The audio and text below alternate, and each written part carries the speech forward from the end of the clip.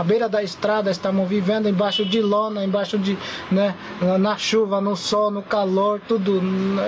Então, enquanto nós tem terra, né?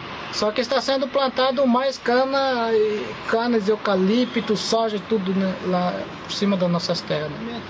Depois que o governo paralisou a demarcação de tudo, né, de terra, então aumentou a violência e muita morte e a impunidade, né? Tá tendo impunidade e outro desrespeito.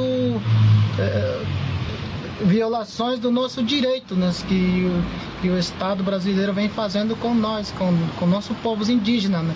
Quando a gente faz uma retomada, é para segurança e para nós ter esse um local para nós sobreviver mesmo, defender a nossa própria vida mesmo.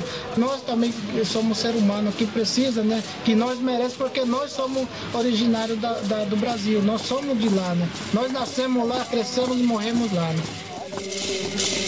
Oh,